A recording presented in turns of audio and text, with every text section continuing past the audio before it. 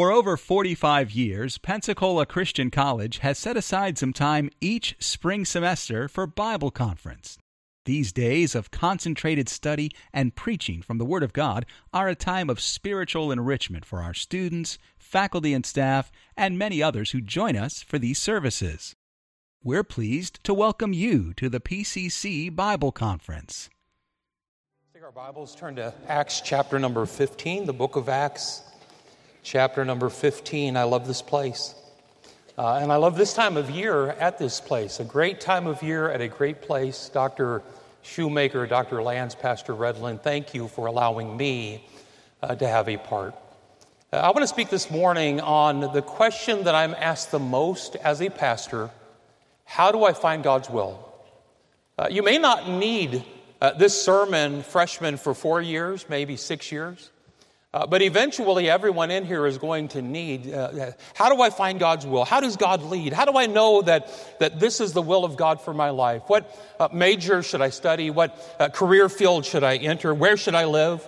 What church should I join? What ministry should I be a part of?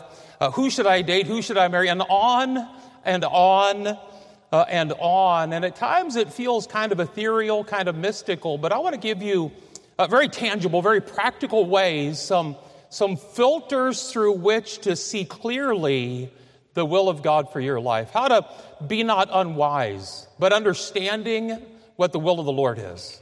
What the will of the Lord is. By implication, also, when the will of the Lord is. Ecclesiastes says, a wise man, be not unwise, but understanding. A wise man discerneth. Be not unwise, but understanding. A wise man understandeth. A wise man discerneth both the time, that's the when, and the judgment, that's the what.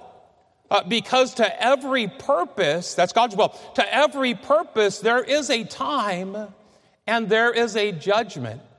I find that most miss God's will because they're rushing too fast. Rather than taking their time and making sure, taking their time and praying through and being certain that this is the next step. Think about Moses. Moses knew the what of God's will. When he saw that Egyptian oppressing that Israelite, and he took matters into his own hands. He killed that Egyptian, delivering that Israelite, supposing that his brethren would understand that God by him would deliver them, and God by his hand would deliver them, but not then. That wasn't the right time. But when you find God's what, and it's in God's when, later on he delivers not one Israelite from one Egyptian. He delivers 1.5 million Israelites from the nation of Egypt. The will of God. Well, it's like having the wind in your sails. The will of God. It's like when a distance runner gets his second wind. The will of God. Being in the very center, the good, acceptable, and perfect will of God. It's almost like riding a bike downhill, except the Lord build the house. They labor in vain that build it. The will of God. Hey, the Lord's building the house. Except the Lord keep the city, the watchman waketh but in vain. When you're in the will of God, the Lord's keeping the city. And in Acts chapter 15, they're working through some major doctrinal debates. And what they decide, how they message it, who they send to communicate it, it's not necessarily the primary teaching of the passage. It's a lengthy passage. The primary teaching would be the Judaizers, the legalizers, those that were saying, except a man be circumcised after the manner of Moses, he cannot be saved. That's verse 1. And then later on, talking about how you have to keep the law of Moses and be circumcised. If you're going to be a Christian, you have to go through Judaism, trying to relegate Christianity as another segment, another sect of Judaism. And of course, on the other side of it, the law made nothing perfect, but the bringing in of a better hope did. Simon, Peter, and Paul were there. They're wrestling that through, and then some decisions were made, and then communications were sent out. Well, it's not the primary teaching of the passage, but there's an embedded thread all throughout this passage on how they found the will of God for them and how we can find the will of God for us. I grew up in Fort Madison, Iowa, on the Mississippi River. 20 miles south of Burlington, 15 miles north of Keokuk. Each one of them had a lock and dam. 2 of the 29 locks and dams on the Mississippi River, a fast-flowing river, shifting sediments on that river. And those locks and dams were there to control the water level. They were there to control the flow of that water, to make it more navigable, to make it more saleable. Fact, the Mississippi River transports 472 million tons of cargo each year. Including 46% of the grain exported flows down the Mississippi. 3rd longest river in the world. 2nd largest watershed in area. 5th biggest in discharge. 2.3 million cubic feet of water per second dump into the Gulf of Mexico. A very fast-flowing river, a shifting sediment in that river, what was once a year ago navigable, could be almost impassable rocks under the water. Very fast, ever-changing. At its narrowest, only a few feet wide. At its widest, 7 miles wide. At its shallowest, only 3 feet deep. At its deepest, over 200 plus feet deep. And the channels would change. The channels would change. All of the bends in the rivers constantly moving, constantly adjusting. That 2,320-mile-long river, not just going north to south, sometimes actually going south to north and east to west and just snaking along.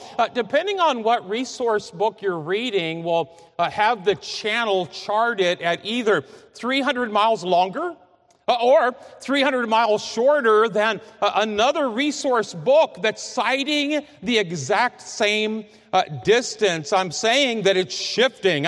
I'm saying that an uncharted channel, and to pilot a steam before sonar, to pilot a paddle wheel before depth finders and sonars would take a captain with years of experience.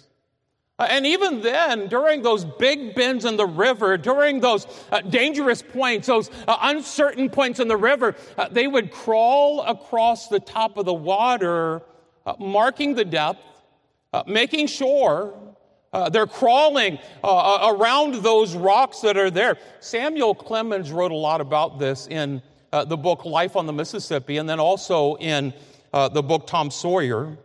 He wrote about that shifting sediment. He wrote about those uncertain areas, and he would describe how the captain, after 1 whistle for port and 2 whistles for starboard, he'd call out, "Mark the depth," and the leadsman would take out a cord with a lead weight on the end of it and toss it out. It's marked every 6 feet, every fathom, every 6 feet, every fathom. And the captain, as they're slowing it down, they want to make for sure. They don't want to destroy the ship. As they're slowing it down, they're kind of feeling their way through, almost like a blind man with a cane at an intersection, tapping along, going around a corner, wanting to make for sure that he doesn't put himself in harm's way.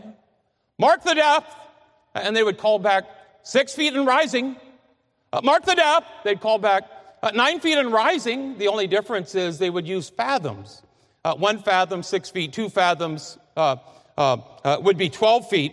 And many believe that's where Samuel Clemens gained his pseudonym, his pen name, because the ideal depth for sailing those waters was 12 feet, was 2 fathoms. And when they would call out, Samuel Clemens, who was a pilot for years, he would call out, "Mark the depth." When they were in that saleable water, they'd call back, "Mark Twain, Mark 2, 2 fathoms deep." But he wrote about how many ships that would run aground, how many ships would end up destroying their boat, abandoning even their boat because of a cavalier, kind of a careless, carefree type approach in those dangerous bends in the river. And by the way, how many Christians have we seen do the same thing? Those that were unwise, that weren't understanding what the will of the Lord is, those that didn't hold faith and a good conscience, which some, having put away concerning faith, have made shipwreck. What college to attend? You crush that one. What major to study? What career field to enter? And then at graduation, where should I locate? What state should I live? What church should I join? And what ministry should I serve? Who should I date? Who should I marry? And big after bigger decisions, even small decisions along the way. Boy, slowing it down, seeking God's will. And again, you may not need this for 5 years. I would write it down. I would tuck it away. But eventually, all of us are going to need this lest we run aground, lest we miss God's will, that good and acceptable and perfect will of God for our lives. And so how do we mark the depth of those tight turns in life? How do we navigate around those unseen, just under the water, rocks in life? How can we safely sail those uncharted channels in that river that we call life? Proverbs 24 says, in the multitude of counselors, there is safety. In the multitude of counselors, I want to look through a rubric of 8 different ways to see God's will. If you've ever been to an optometrist and they put that thing on your face and then they start clicking in lenses and is that cloudier or is that clearer? Is that cloudier or is that clearer? I want to give you, with the time we have remaining, as many of the 8 as I can that will help you to be able to see the will of God. The will of God, what God's will is for your life. And again, boy, this was a big bend in that river if you've followed the river of Acts. In Acts chapter 15, I'm talking about dangerous waters theologically, a big bend in the river, that shifting sediment. When there were legalizers, Judaizers saying, no, it's the law, it's got to be the law. You have to go through Judaism and the council at Jerusalem, that doctrinal debate, and then the decision they made, and then sending out messengers, and Paul and Barnabas separating, and then multiplying the ministry that they had. I want to look at 8 ways to find God's will. Write down number 1, if you will. A multitude of counselors. A multitude of counselors. The first thing I see in this lengthy passage, number 1, is the counsel of the word biblically. The counsel of the word biblically. God's will never contradicts God's word. God's will never be in conflict with God's word. Look at verse number 13. They've already debated in verse 13. And after they had held their peace, James answered, saying, Men and brethren, hearken unto me. Simeon hath declared how God at the first did visit Simon Peter. It was Acts chapter 10. Cornelius did visit the Gentiles to take out of them a people for his name. And to this agree the words of the prophets as it is written. And of course, he quotes Amos 9, verse number 11. The Word of God agrees. The Word of God agrees with that. God's will never contradict God's Word. God will never lead you to forsake the assembling of ourselves together as the manner of some is. God's will never lead you to be unequally yoked together with unbelievers. But God's will and God's word are always in harmony. Psalm 119, thy testimonies also are my delight and my counselors. And to the first question, should I move there? Should I do this? Should I date them? The word biblically still gives us a whole lot of choices, okay? So the next lens to layer on that as we walk through the passage, number 2, mark the depth. By the word biblically, but then number 2, by the counsel of the pastor individually. By the counsel of the pastor individually. Look at verse number 13. They debated, they discussed, and they made the decision. Verse 13, and after they had held their peace, Pastor James, pastor of the Jerusalem church there, answered saying, Men and brethren, hearken unto me. He explains it. He teaches it. He then declares it in verse number 19. Wherefore my sentence is. And then he gives his counsel. It's almost like Joshua when he said, we've not passed this way before, but God has. We've not passed this way before, but God gives us road signs for His will. And the first one is the word biblically. The second one is the pastor individually. And by the way, isn't that one of the titles for a pastor, a shepherd and under shepherd? He leadeth me beside. He leadeth me. He leadeth me in paths of righteousness. 1 Peter chapter 5, feed the flock of God which is among you, taking the oversight. Not by constraint, but willingly. Not for filthy lucre, but of a ready mind. Not as being lords over God's heritage, but being examples and samples to the flock. And so the word biblically, but then also the pastor individually. Hebrews 13, remember them which have the rule over you, who have spoken unto you the word of God, whose faith follow. Kind of like Paul said, be ye followers of me as I follow Christ. By the way, notice that I did not say the counsel of the pastor exclusively. I did not say that because it's in the multitude of counselors.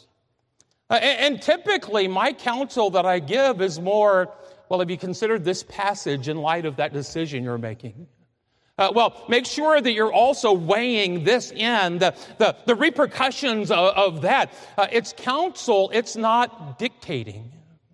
Not as being lords over God's heritage. I like what he said when he said, not that I want to have dominion over your faith. I don't want, as a pastor, to dominate your faith. I simply want to be a helper of your joy. And so the water's getting a little tricky. The rocks are hard to see. Sediment has shifted. We need to make sure that those big decisions, those watershed decisions in your life, mark the depth with the word biblically. With the counsel of the pastor individually. Put down number three, quickly. Number three. We're going to go sequentially through this long passage. Number three, the counsel of the church corporately. We're adding another lens. Boy, how do I know if I'm to move there? How do I know if I'm to do that? How do I know if it's that state or that church or that ministry or this major or that career? The counsel of the church corporately. It's the same bend in the doctrinal river they're taking. They made their decision, but now how do we communicate it? Who do we send to communicate it? This thing about it's not being a Jew first and then going into Christianity. It's not about except a man be circumcised after the manner of Moses, you cannot be saved. How do we communicate that balance there? Verse 22, then pleased it the apostles and elders with the whole church to send chosen men of their own company to Antioch with Paul and Barnabas, namely Judas surnamed Barsabas, which literally means son of the Sabbath. And you talk about someone that's qualified, a good person to send, talking about grace and law and how the law applies to the Christian and how it doesn't. The son of the Sabbath is probably a good person to send. Barsabas and Silas, chief men among the brethren, and they wrote letters by them after this manner. The apostles and elders and brethren, talking about the church, the whole church. The apostles and elders and brethren send greeting unto the brethren which are of the Gentiles in Antioch and Syria and Cilicia, for as much as we have heard that certain which went out from us have troubled you with words, subverting your souls, saying, ye must be circumcised and keep the law, to whom we gave no such commandment. It seemed good unto us, being assembled with one accord. There it is again, a reference to the church corporately, the apostles, elders, the whole church, the brethren, in one accord, to send chosen men unto you with our beloved Barnabas and Paul, men that have hazarded their lives for the name of the Lord Jesus Christ. We have sent therefore Judas and Silas, who shall also tell you the same things by mouth, the counsel of the church corporately. Why, people that unplug from the church, usually have been hurt by a pastor or a church, and now don't trust any pastor or any church. Even more, they distrust every pastor and every church. But don't ever forget, God gave some apostles and prophets and evangelists. God gave them. And pastors and teachers for the perfecting of the saints. And so under this point, think about it this way. if you're the only one that thinks you need to make that move or thinks you need to do that thing, and the church corporately has thinks it's a bad idea, you may want to pause and reevaluate. Mark that depth one more time. If this is the only thing that's saying thumbs up, it may be a thumbs down. By the multitude of counselors, the consensus of counselors. Put down number 4, mark the depth. Not only the counsel of the word biblically, how do I see God's will? Counsel of the pastor individually, and then the counsel of the church corporately. But then number 4, write it down, the counsel of the Spirit supernaturally. The counsel of the Spirit supernaturally. Look at verse number 28. For it seemed good to the Holy Ghost and to us, the church, they're in concert together. They're coalescing together. They're in collaboration together. It seemed good to the Holy Ghost and to us and to the church. Boy, it's in the consensus of counselors. If you're only trying to find one that tells you to do what you already want to do, and if they don't say yes, and finding a different one to tell you to do what you already want to do, it may not be a consensus, those cabinet of counselors saying it's God's will. It may be just you having that strong will, that will of the flesh, wanting to do what you want to do. It seemed good to the Holy Ghost and to us. It reminds me of Revelation 22, 5 verses before the end, when the Spirit and the bride say, come. The Spirit and the bride, the Holy Ghost and the church, the Holy Ghost and the church. And here it's referencing that. It seemed good to the Holy Ghost and to the church. And so God's leading them by way of these different lenses. God's showing them, clarifying to them what His will is with the Word of God, with the pastor individually, the church corporately, and now with the Spirit supernaturally. By the way, I love when Jesus Christ was baptized. He came out of the water. The voice from heaven saying, this is my beloved Son in whom I am well pleased, and the Spirit descending and abiding. And in Mark 1, it says, the Spirit driveth him into the wilderness, where the Spirit of God doing the driving. And then in Luke chapter 4, Jesus, being full of the Holy Ghost, returned from Jordan and was led by the Spirit into the wilderness. Boy, the leading of the Spirit of God supernaturally. John 3, except a man be born again, he cannot see the kingdom of God. For that which is born of the flesh is flesh. That which is born of the Spirit is spirit. In verse number 8, God gives insight, clarifies when Jesus said, the wind bloweth where it listeth, and thou hearest the sound thereof, but canst not tell whence it cometh, or whither it goeth. Whence it cometh, or whither it goeth. So is everyone that is born of the Spirit. You ever been by a campfire, and one of those glowing embers lifts off, and the wind catches it, and the wind directs it, and the wind lifts it, the wind lowers it, the wind sails it, or the wind stops it?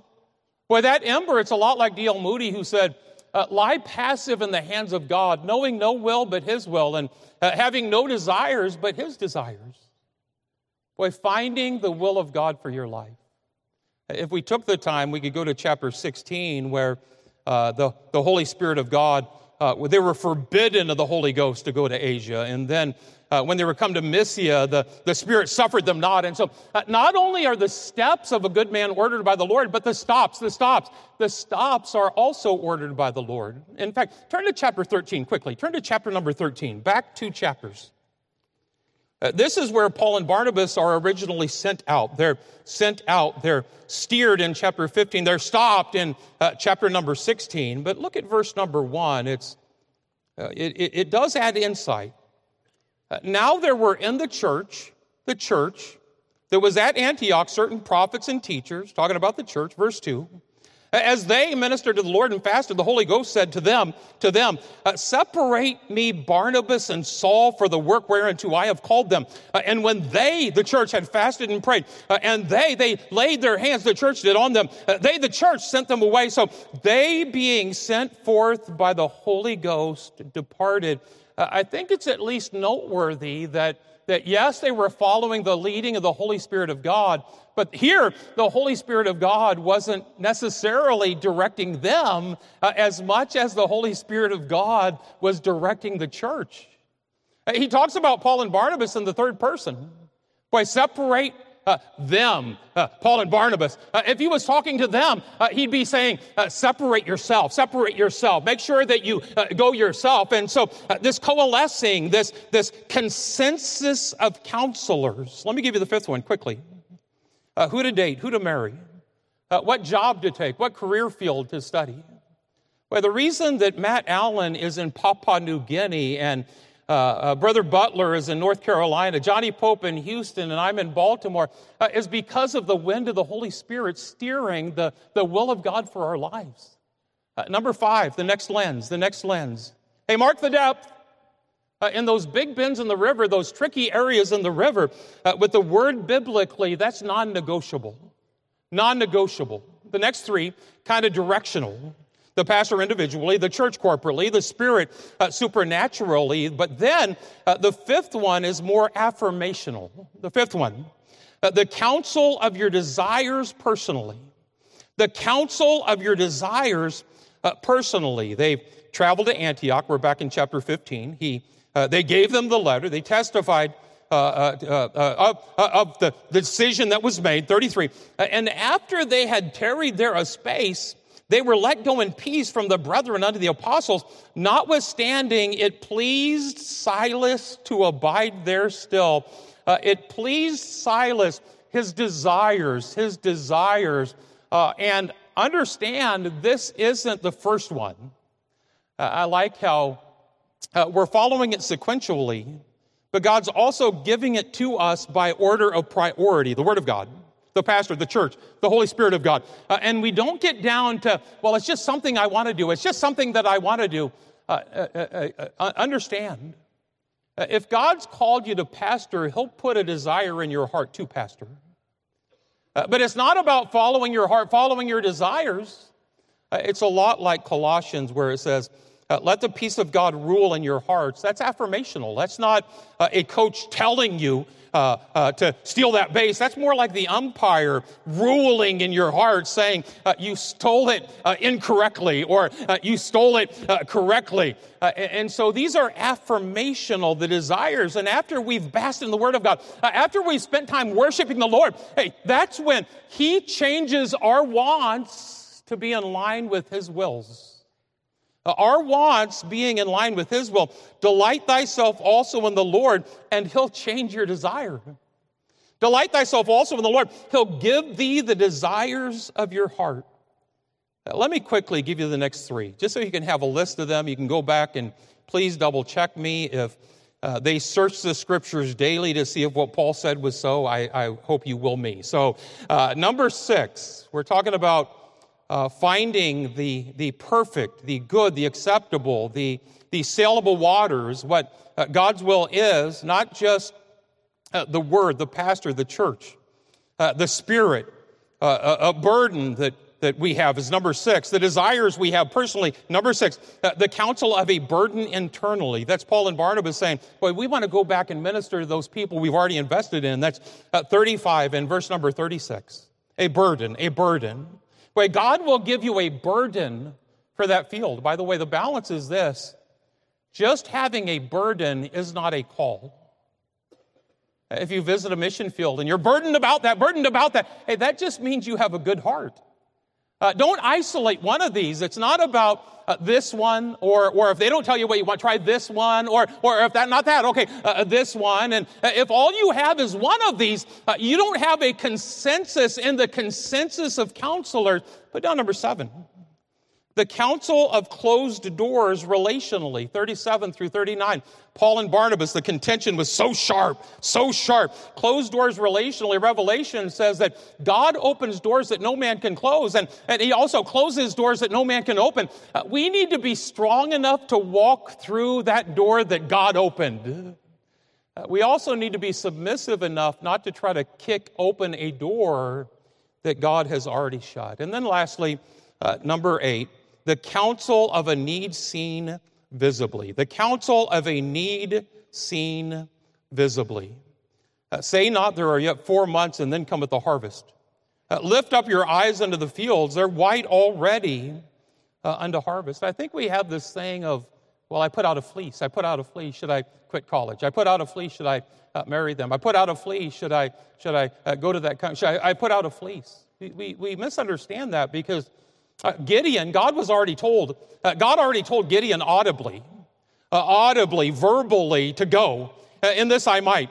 See, have not I sent you? And Gideon was already going, doing God's will, sacrificing to God, tearing down that altar to Baal. He'd already sounded the trumpet, gathered his army. The fleece wasn't about, okay, am I going to follow him or not? Is it God's will or is it not? And someone that says, well, if it's sunny tomorrow, then I'm going to do this. If it's not, then 2 out of 3. Okay, sunny the next day. Okay, then sunny the next day. No, it's in the consensus. The consensus, in the multitude of counselors, there is safety. Without counsel, purposes are disappointed. But in the consensus, the multitude of counselors, they are established. I was saved when I was in my senior year of high school and dove into the Word of God. And God impressed upon me with several of these ways that He wanted me to pastor, what college to go to, what major to study. Should I study pastoral or youth pastor or missions? And then even after that, where should I head? Should I pastor a church? Should I be an intern? And then all the decisions, who to date. Boy, there's so many big decisions, so many life-changing, pivotal, watershed decisions. Let's not rush in headlong. Better to get to God's will a little late than to not get there at all. You've been listening to a Bible conference message from Pensacola Christian College. You're welcome to pass this sermon along to others. Please don't charge for it or alter it without written permission from Pensacola Christian College. For additional information about PCC, visit us online at pcci.edu. Pensacola Christian College, empowering Christian leaders to influence the world for Christ.